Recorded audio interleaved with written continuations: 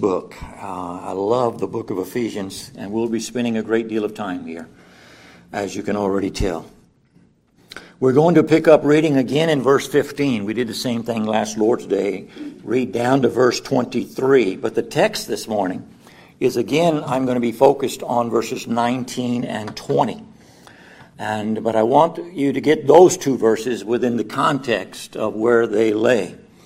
And so Ephesians chapter 1, verse 15, "Wherefore I also, after I heard of your faith in the Lord Jesus, and love unto all the saints, cease not to give thanks for you, making mention of you in my prayers, that the God of our Lord Jesus Christ, the Father of glory, may give unto you the spirit of wisdom and revelation in the knowledge of him, the eyes of your understanding being enlightened, that you may know what is the hope of his calling, and what the riches of the glory of his inheritance in the saints, and what is the exceeding greatness of his power to usward who believe, according to the working of his mighty power, which he wrought in Christ, when he raised him from the dead and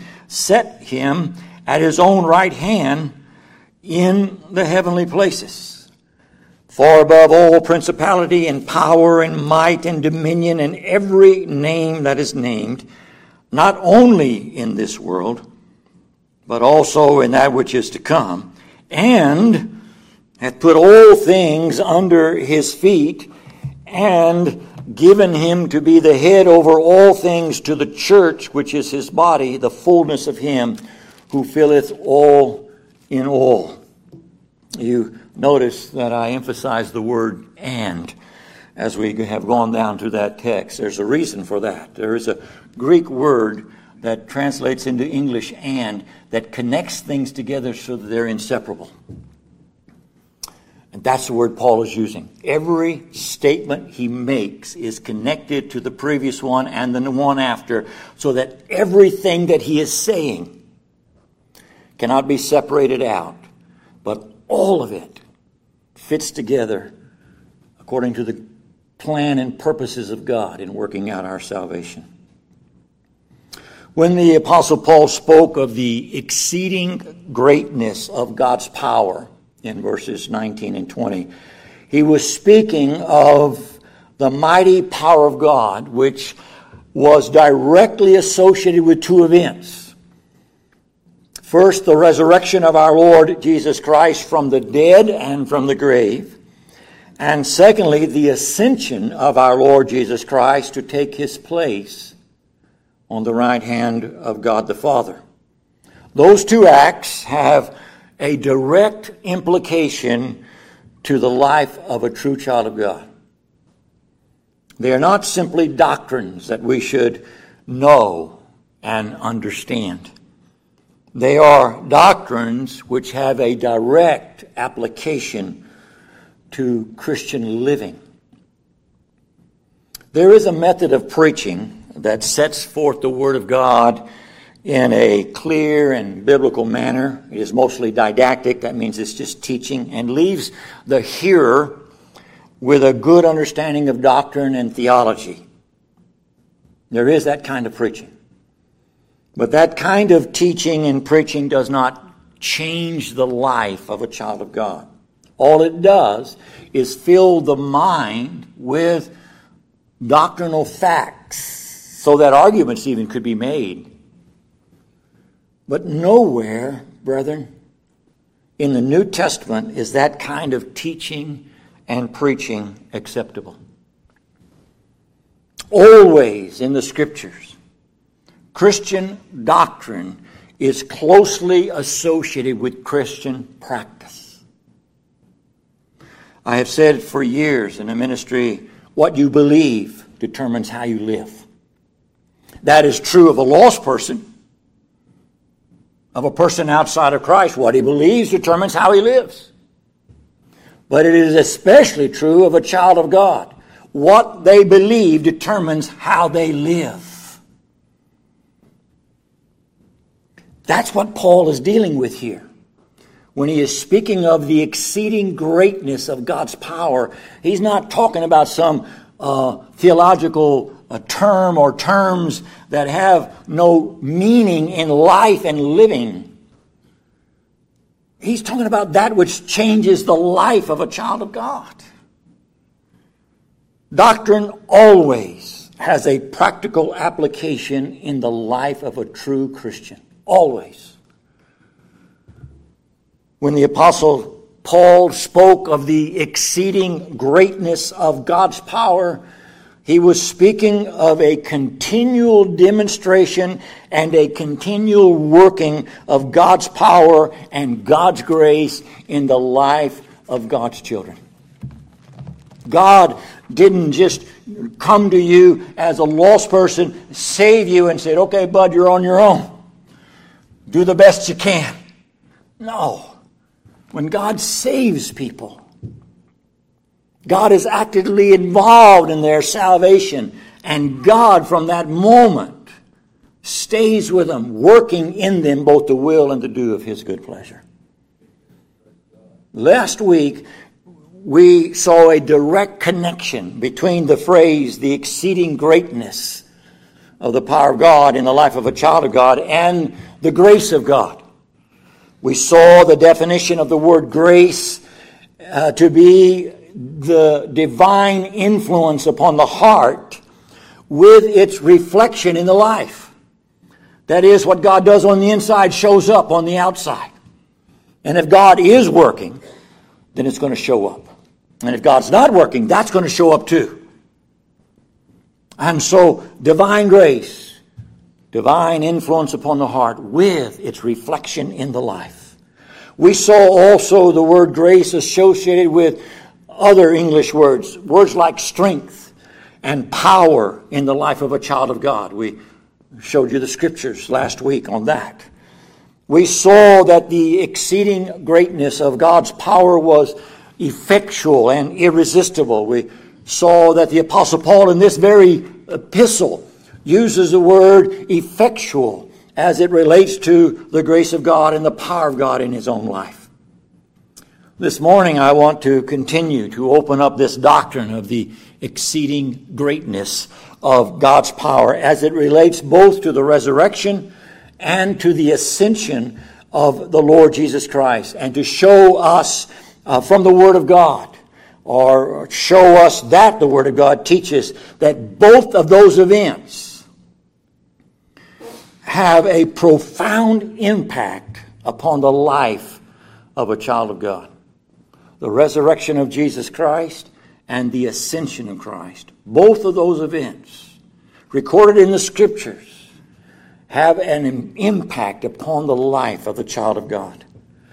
We'll start with the resurrection. First, the resurrection of our Lord Jesus Christ is from the dead and from the grave, is a demonstration of the power of God, and it is an important doctrine.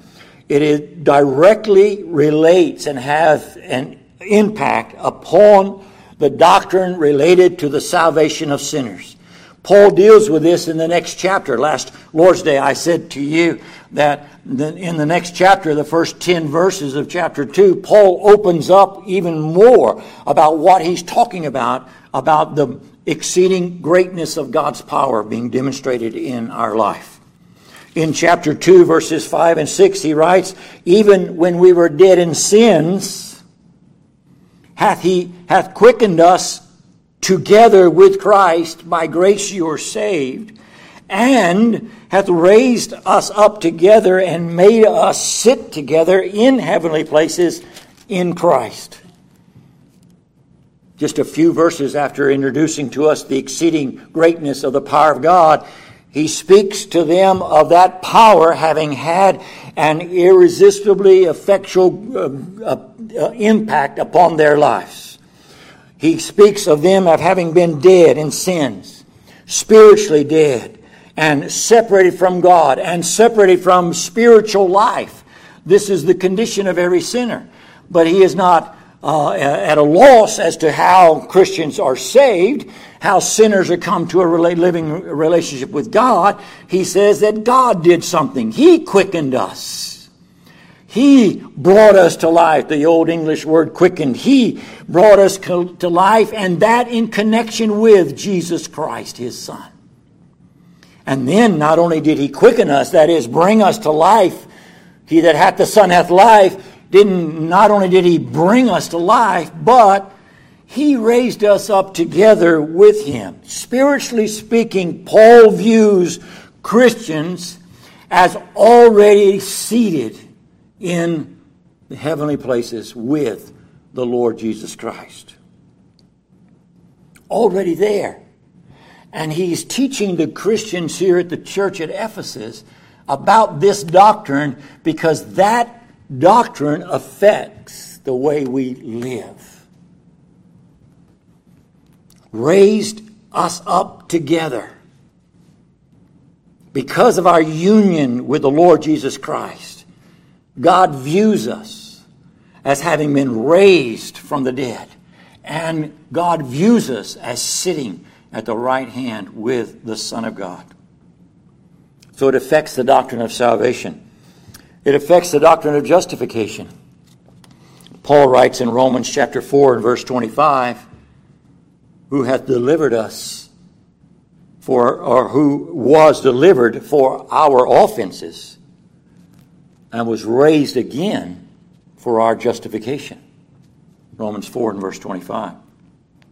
The resurrection of the Lord Jesus Christ then becomes proof, evidential proof, that His work on Calvary's cross was accepted by the Father. What He accomplished on behalf of sinners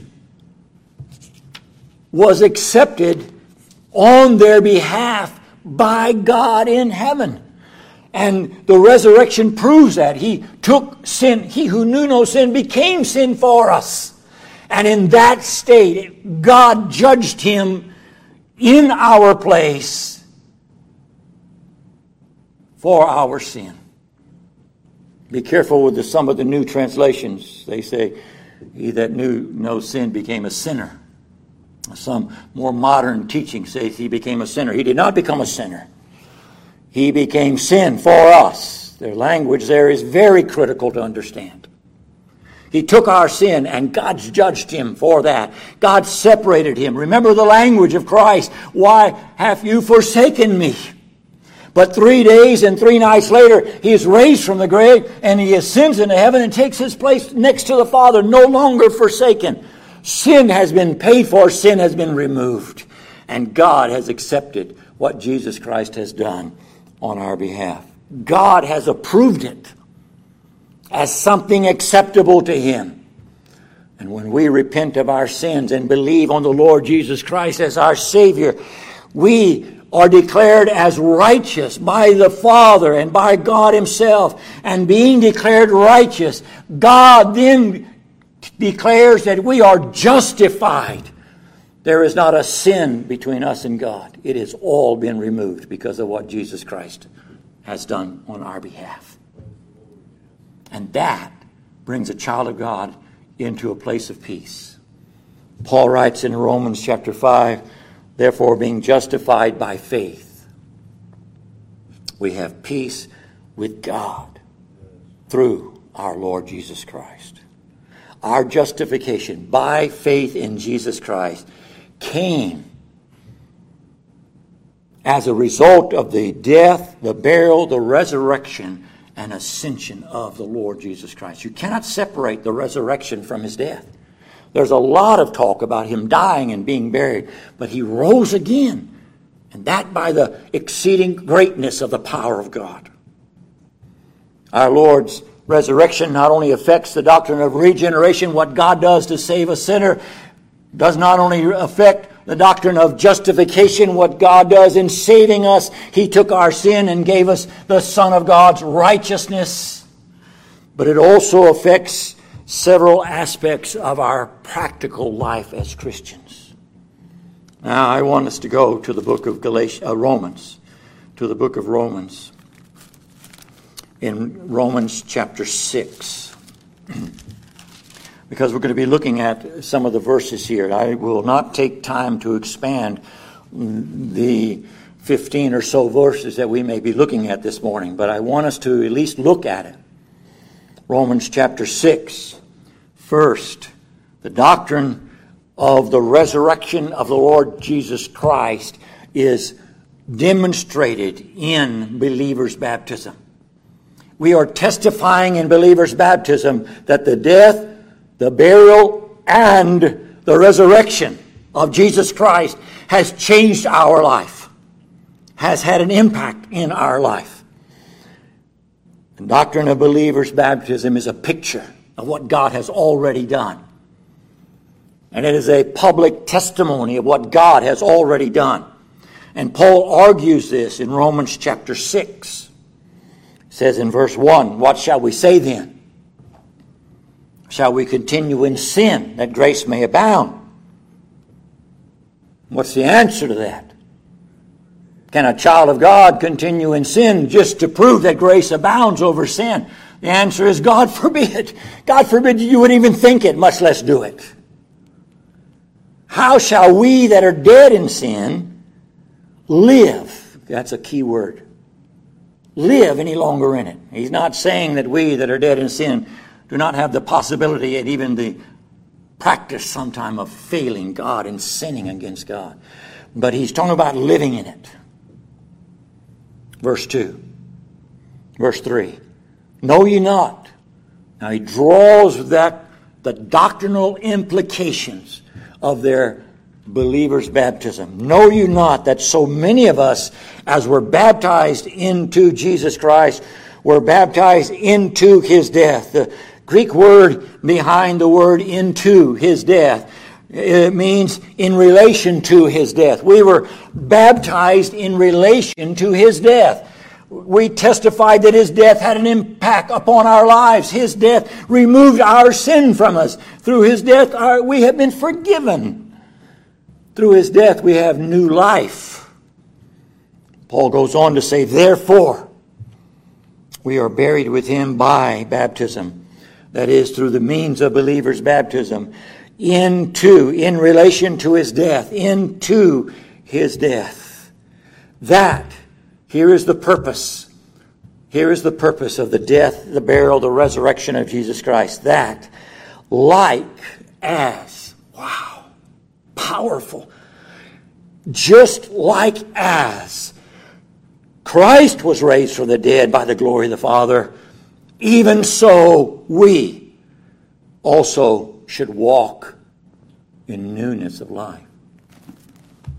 Paul argues here that our baptism is a testimony of the death, the burial, and the resurrection of Jesus Christ into life, is a testimony that we also died with him, were buried with him, and rose to walk in newness of life. So the direct application of the resurrection for us is that when God saves us, he gives us a new life. He changes us.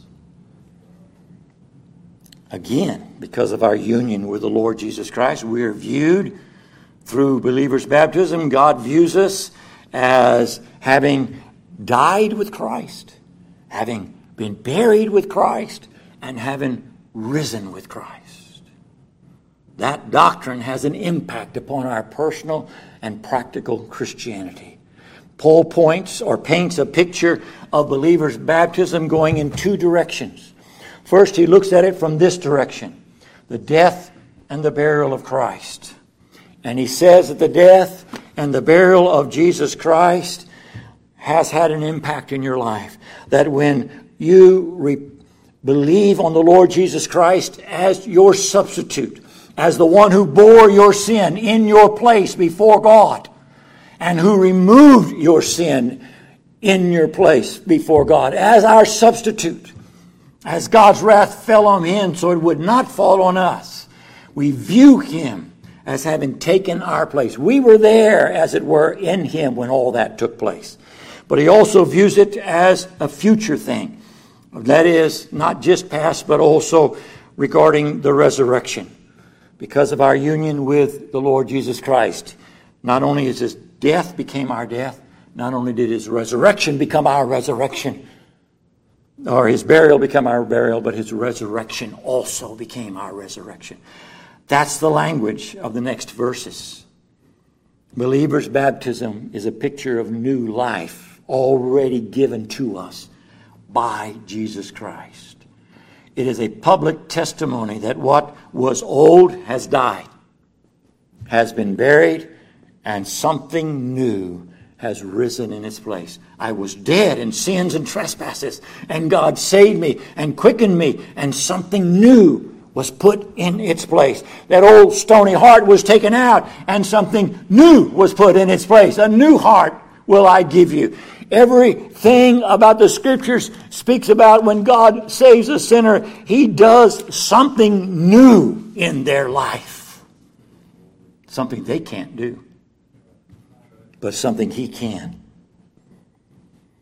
It also testifies that we have eternal life. We have a new life given us by Jesus Christ. It affects the doctrine of practical sanctification. This doctrine of resurrection affects the way you live daily as a Christian. Listen to Paul beginning in verse 5 of Romans 6. And we won't stop again for every verse, but we will read them.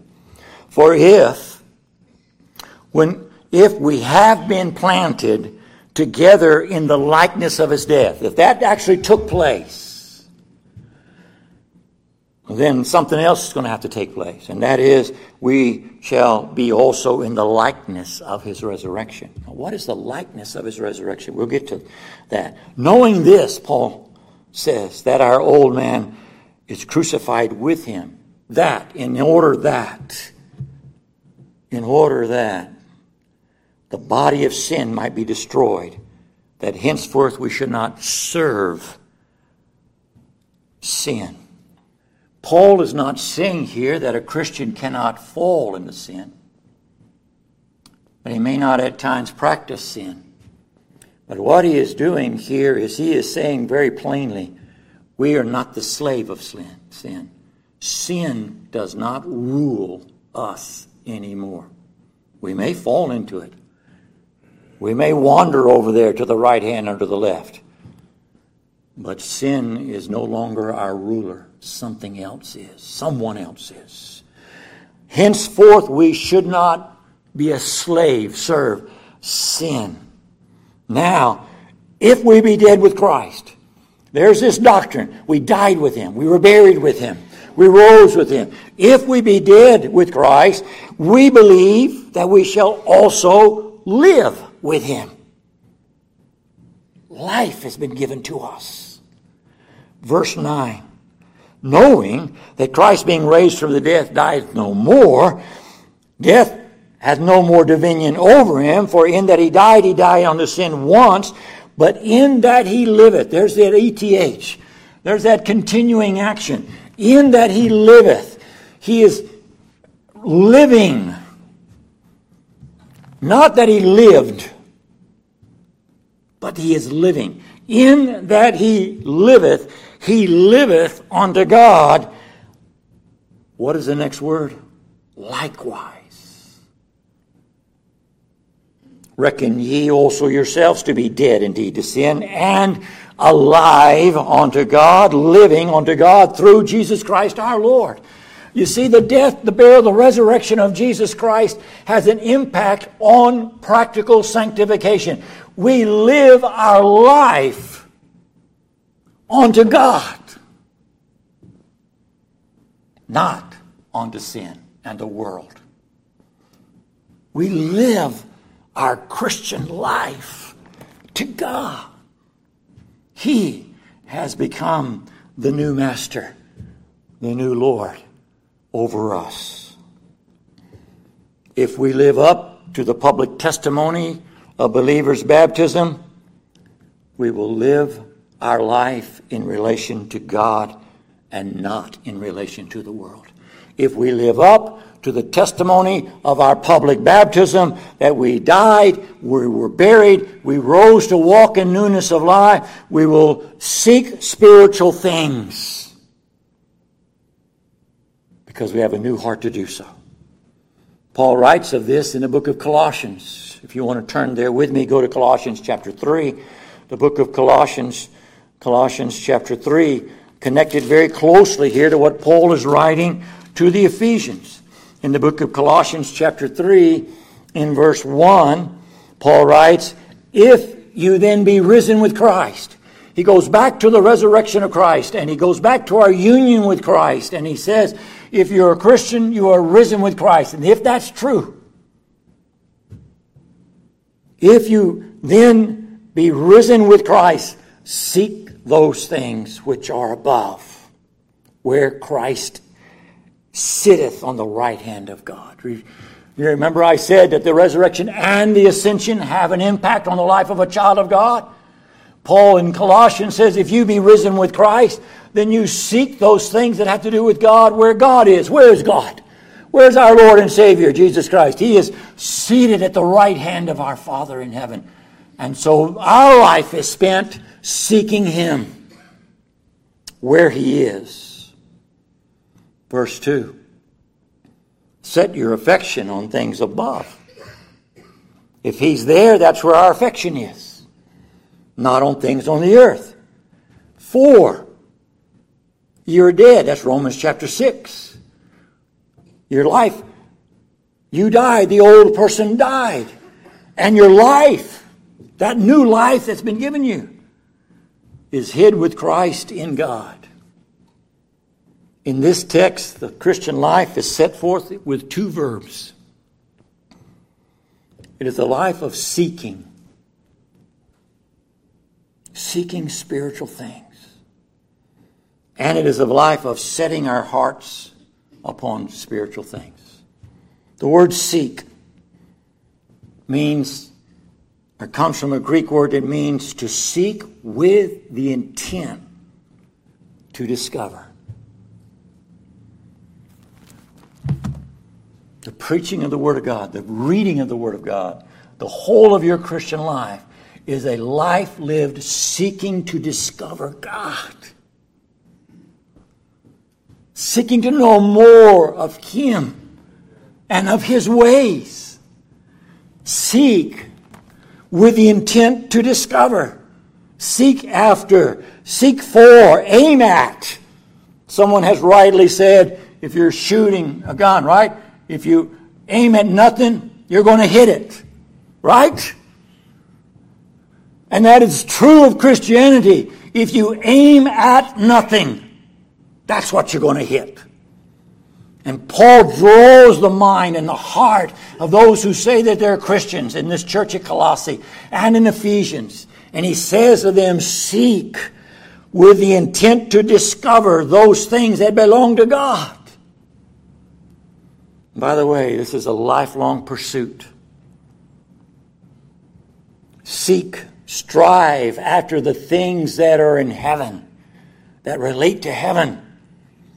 Matthew in chapter 6 and verse 19 through 21, our Lord gave this instruction while He was on the earth.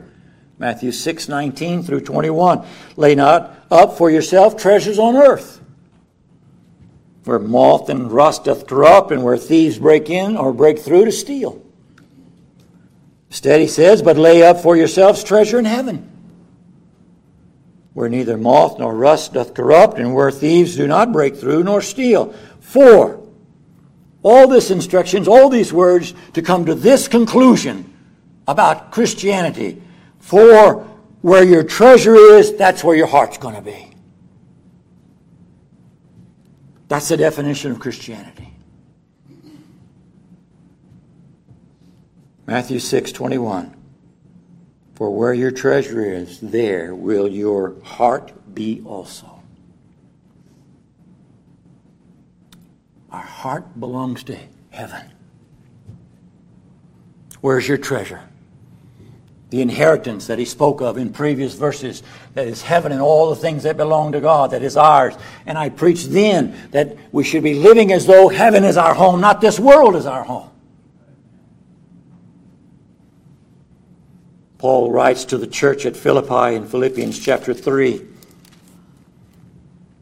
In Philippians chapter 3 and verse 13 and 14, and he says, Brethren, I count not myself to have apprehended. He is 25 or 30 years old in the Lord when he writes this.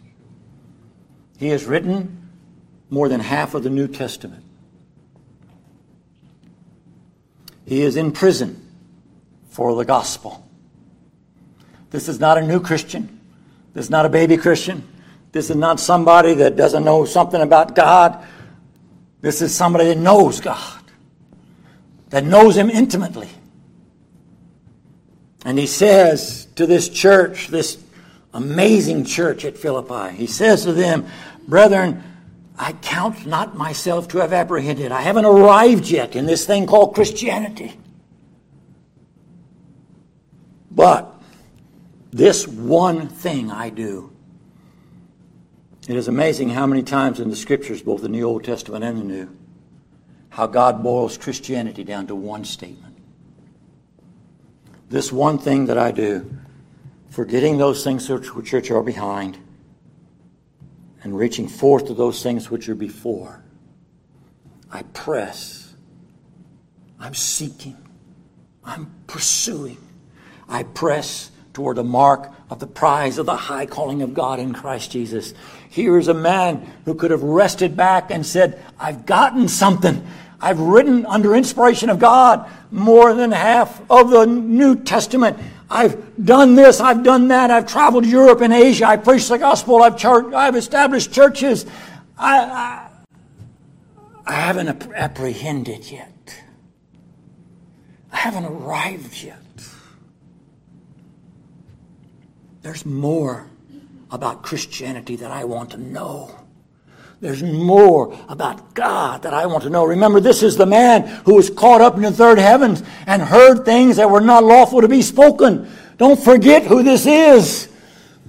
Don't forget where God stood by him in the prison and said, I have much people in this city. Don't forget the relationship he had with God, this personal, intimate relationship. Don't forget the inspiration of the Holy Spirit this holy man of God wrote. Don't forget those things when you read words like, I haven't yet arrived. I haven't apprehended yet. I'm pursuing in order to attain, if possible, a little bit more of God and His ways in my life. How many settle down in their Christian life for what I call status quo religion? They are very content with a Sunday morning religion. Leave me alone, preacher. I'm very happy. Very happy. Glad God saved me 20 years ago. I'm very happy. And I'll be here Sunday morning. If I can. If nothing else comes up. I'll be here, preacher. Don't worry about it. Where's the heart in that? For God. You say, preacher, you know people like that? Of course I do. I know people like that. So do you. Where's the heart for God? Where's the burning? You say, Brother Pat, does it last all the time? It goes up and down. I know it does. It ebbs and flows. I know it does. From personal experience, from the Scriptures. But I can tell you this much. If God is working in us to will and to do of His good pleasure, wherever you're at today, even if it's in the worst place you can imagine, God's not going to leave you there. If you belong to Him, God's not going to leave you here. And some of you can testify to that very fact. Set your affection on things above. Not only seek, but set your affection on things above. Direct your heart and thoughts. Direct your heart, that is your affection, and the thoughts of your mind toward things above. And strive to obtain those things in your life. We are personally responsible for how and what we think. We are directly responsible for our thoughts. Every one of them. When Paul said, seek those things above and set your affection, he's talking about the mind and the heart. If you are a Christian, your responsibility this morning is to set your heart and your mind on those things that are related to Jesus Christ, who has ascended and taken his place at the throne. That changes the way you look at life. That changes the way you look at this world. The exceeding greatness of God's power as it relates to the resurrection of his Son has an impact upon our life. It changes the way we think. It changes the way we feel. It changes our heart. It changes the way we live. It changes our life. The resurrection of Christ changes the life of a sinner. God has raised him. And now he's alive with everlasting life bestowed upon him. He has life. He that hath the Son hath life. And he's not talking about physical life on this world, on this earth. He's talking about spiritual life. Spiritual life. What about the ascension? Well, the ascension of the Lord Jesus Christ into heaven to take his place at the right hand of his Father is also an act that took the exceeding greatness of God's power to accomplish. And it is also an important doctrine.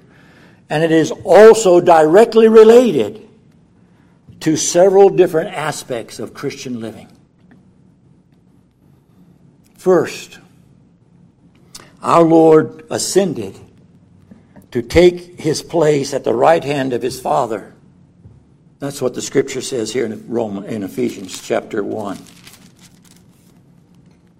In verse 20.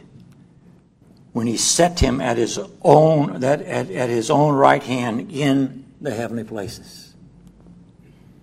So the Scripture teaches us that the exceeding greatness of God's power was revealed in him ascending and taking his place at the right hand of his Father. What does that have to do with me in 2022? What does that have to do with me, who God saved in 1979? What does that doctrine have to do with me? Does it have anything to do with practical Christianity? Well, the first thought that I had on this is this, that when he ascended into heaven to take his place at the right hand of the Father, he took his place upon his throne in heaven as king over his kingdom. And, as the book of Revelation records, King of all kings and Lord of all lords. He sits enthroned. You want to do a study? Look how many times the word throne is used in the book of the Revelation. It is a huge number of times, and it is a critical doctrine established by the book of the Revelation that Jesus Christ is king over all. He's a sovereign ruler over all. And let the rulers of the world, let the madmen of the world, let the businesses of the world, let the nations of the world, let the Antichrist or anybody else you want to talk about of the world, let them do what they want to do. In the end, hallelujah, the Lord God omnipotent reigneth. Amen. Amen. And that's the book of the Revelation. Amen. And so does that have an impact on you? Well, 7 churches got that letter. And maybe it's important for us to grasp that when Jesus rose from the grave and ascended to heaven to take his place at the right hand of his Father, that has an impact in our thinking. It should have an impact in our thinking. And have a way of changing our life when we live on this earth. Why did God send that letter to 7 churches if that letter would not impact those 7 churches? So here's the first truth. And it was recorded in the book of Psalm, in the 2nd Psalm. And it's the first 6 verses. Why do the heathen rage? And the people, the nations, imagine a vain thing. The kings of the earth set themselves, and the rulers take counsel together against the Lord. Yeah, right. Okay? And his anointed. saying, let us break their bands asunder and cast away their cords from us.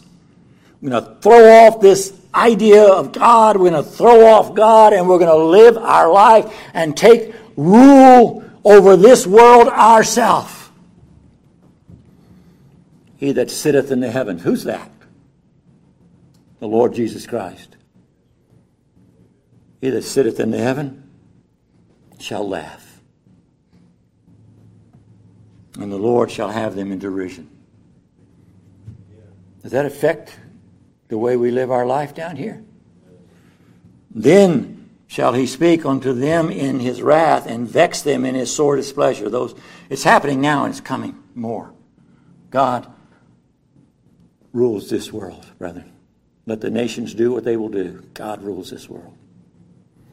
Verse 6, I have set my king upon my holy hill of Zion. Now there's a physical application here, but there's a spiritual one. Speaking of Jesus Christ having been enthroned in heaven. Peter spoke of it on the day of Pentecost in Acts chapter 2. As king, he rules the nations. If he opens a door for the gospel to go into that nation, he does that.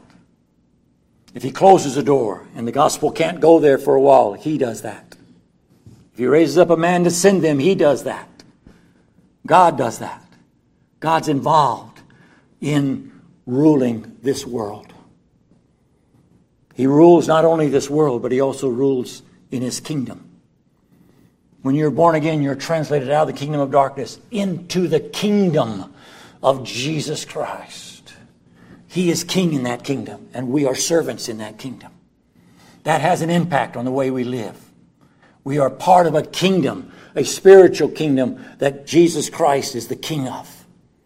But not only that, because in Ephesians, Paul gets even closer here, because ruling the world, that has some impact on our life. Ruling the kingdom, that has some impact on our life. But look at verses 22 and 23. After having ascended to heaven and sitting at the right hand of the Father, and hath put all things under his feet, and gave him to be head over all things unto this local church. Unto the church. And I see that as Paul speaking to that local church. Does the fact that Jesus Christ is head over his church change the way you think? Change the way you live? Change the way you view Christianity? He ascended to be head over his churches. Paul will open that up more in chapter 2, again in chapter 3, and again in chapter 5. This doctrine of Christ being head over the church will become critical in this book. So much so that as Paul opens up this doctrine, he brings it down to the relationship between husbands and wives, and parents and children. If you believe this doctrine, this is how a husband's supposed to act toward his wife. If you believe Christ loves the church, this is how you're supposed to act toward your life. So much so that it impacts our spiritual life in our families. You see, this is not just some doctrine thrown out there that he rose from the grave and ascended to heaven. This has a practical implication in our life. His ascension into heaven affects every one of us. In the book of Revelation, chapter 15, verse 3, he is called the King of Saints. His ascension into heaven affects the way we pray. Quickly. Matthew 6. After this manner, therefore, pray ye, Our Father, which art in heaven, hallowed be thy name. Thy kingdom come.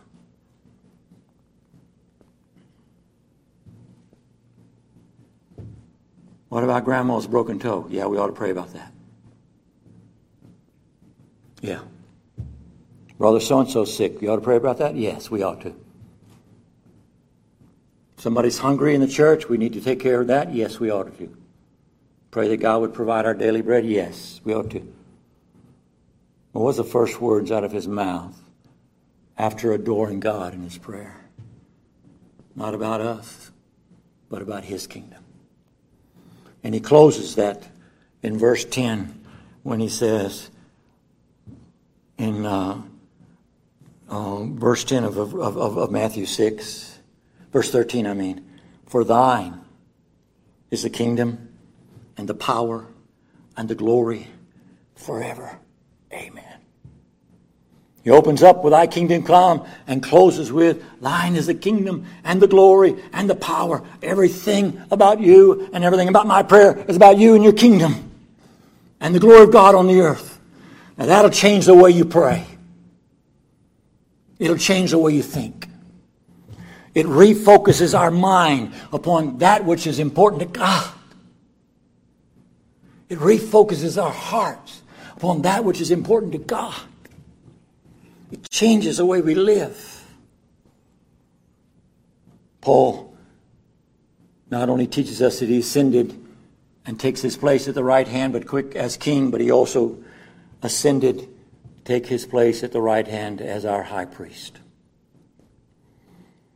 And as our high priest, he intercedes for us. And he ensures that we are converted. And he ensures through his prayer that we are kept by his power. He is praying for us. He has not lost one of his sheep. He writes to the Romans, Paul does in chapter 8 and verse 31, what shall we say to these things? Well, the answer is, if God be for us, who can be against us? Does that change your way of living?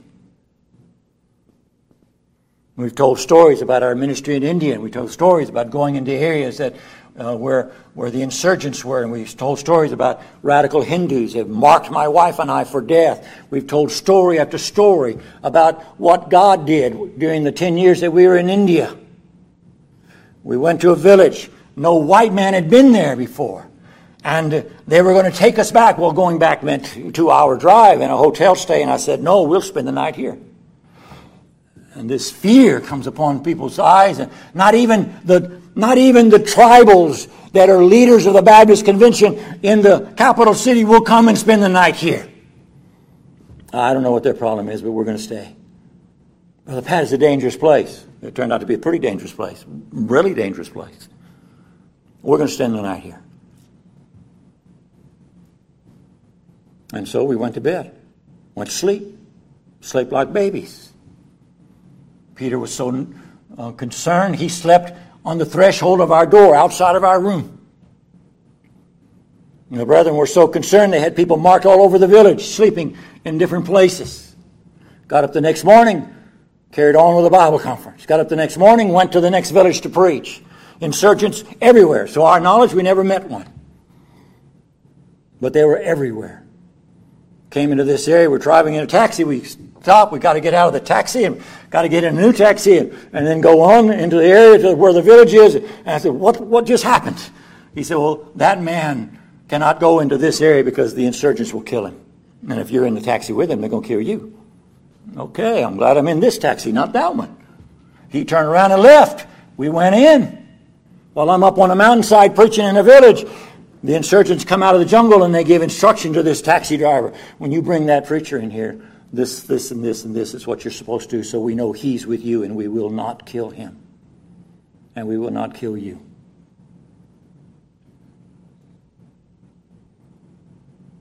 God did that.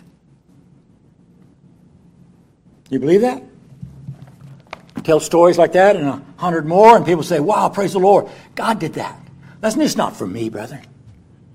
That's not just for me, but it's every one of us in this room that names the name of Christ. He is our King and He is our high priest and He intercedes for us. And if God be for us, who can be against us?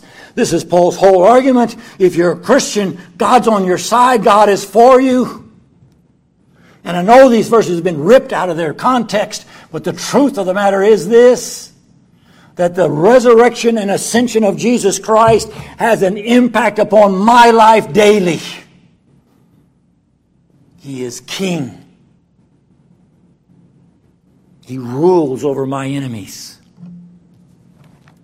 I have seen men rise up and be put down. I've seen it with my own eyes. I can tell story after story. Men who rose up and tried to destroy God's church. God intervening. I believe that. That's the God I serve. That's the God you serve. You got an enemy at work. You've got an enemy speaking against you and against God and against the things of God. You've got an enemy at school. There is a God greater than your enemy. He sits enthroned in heaven. He intercedes on your behalf if you're a Christian. And He rules in heaven and upon the earth. And none can stay His hand or say unto Him, what doest thou? The promises of God, I made mention of it 2 weeks ago and again last week. They're important for us. Do we believe what God says about Himself? If we do, it'll change our life and the way we live. And that's the point of Paul praying for the church at Ephesus. I want you to grasp something of the exceeding greatness of His power demonstrated in the resurrection and ascension of Christ, because that doctrine will change your life. It will change your life. And they were a good church, but they needed more instruction. And what they needed instruction about was not better doctrine, but a better relationship with the living God. And may God give that to us. A better relationship with Him. And that'll spill over, and it'll correct a whole lot of things. Let's pray together. Father in heaven, thank You for Your word. Lord, it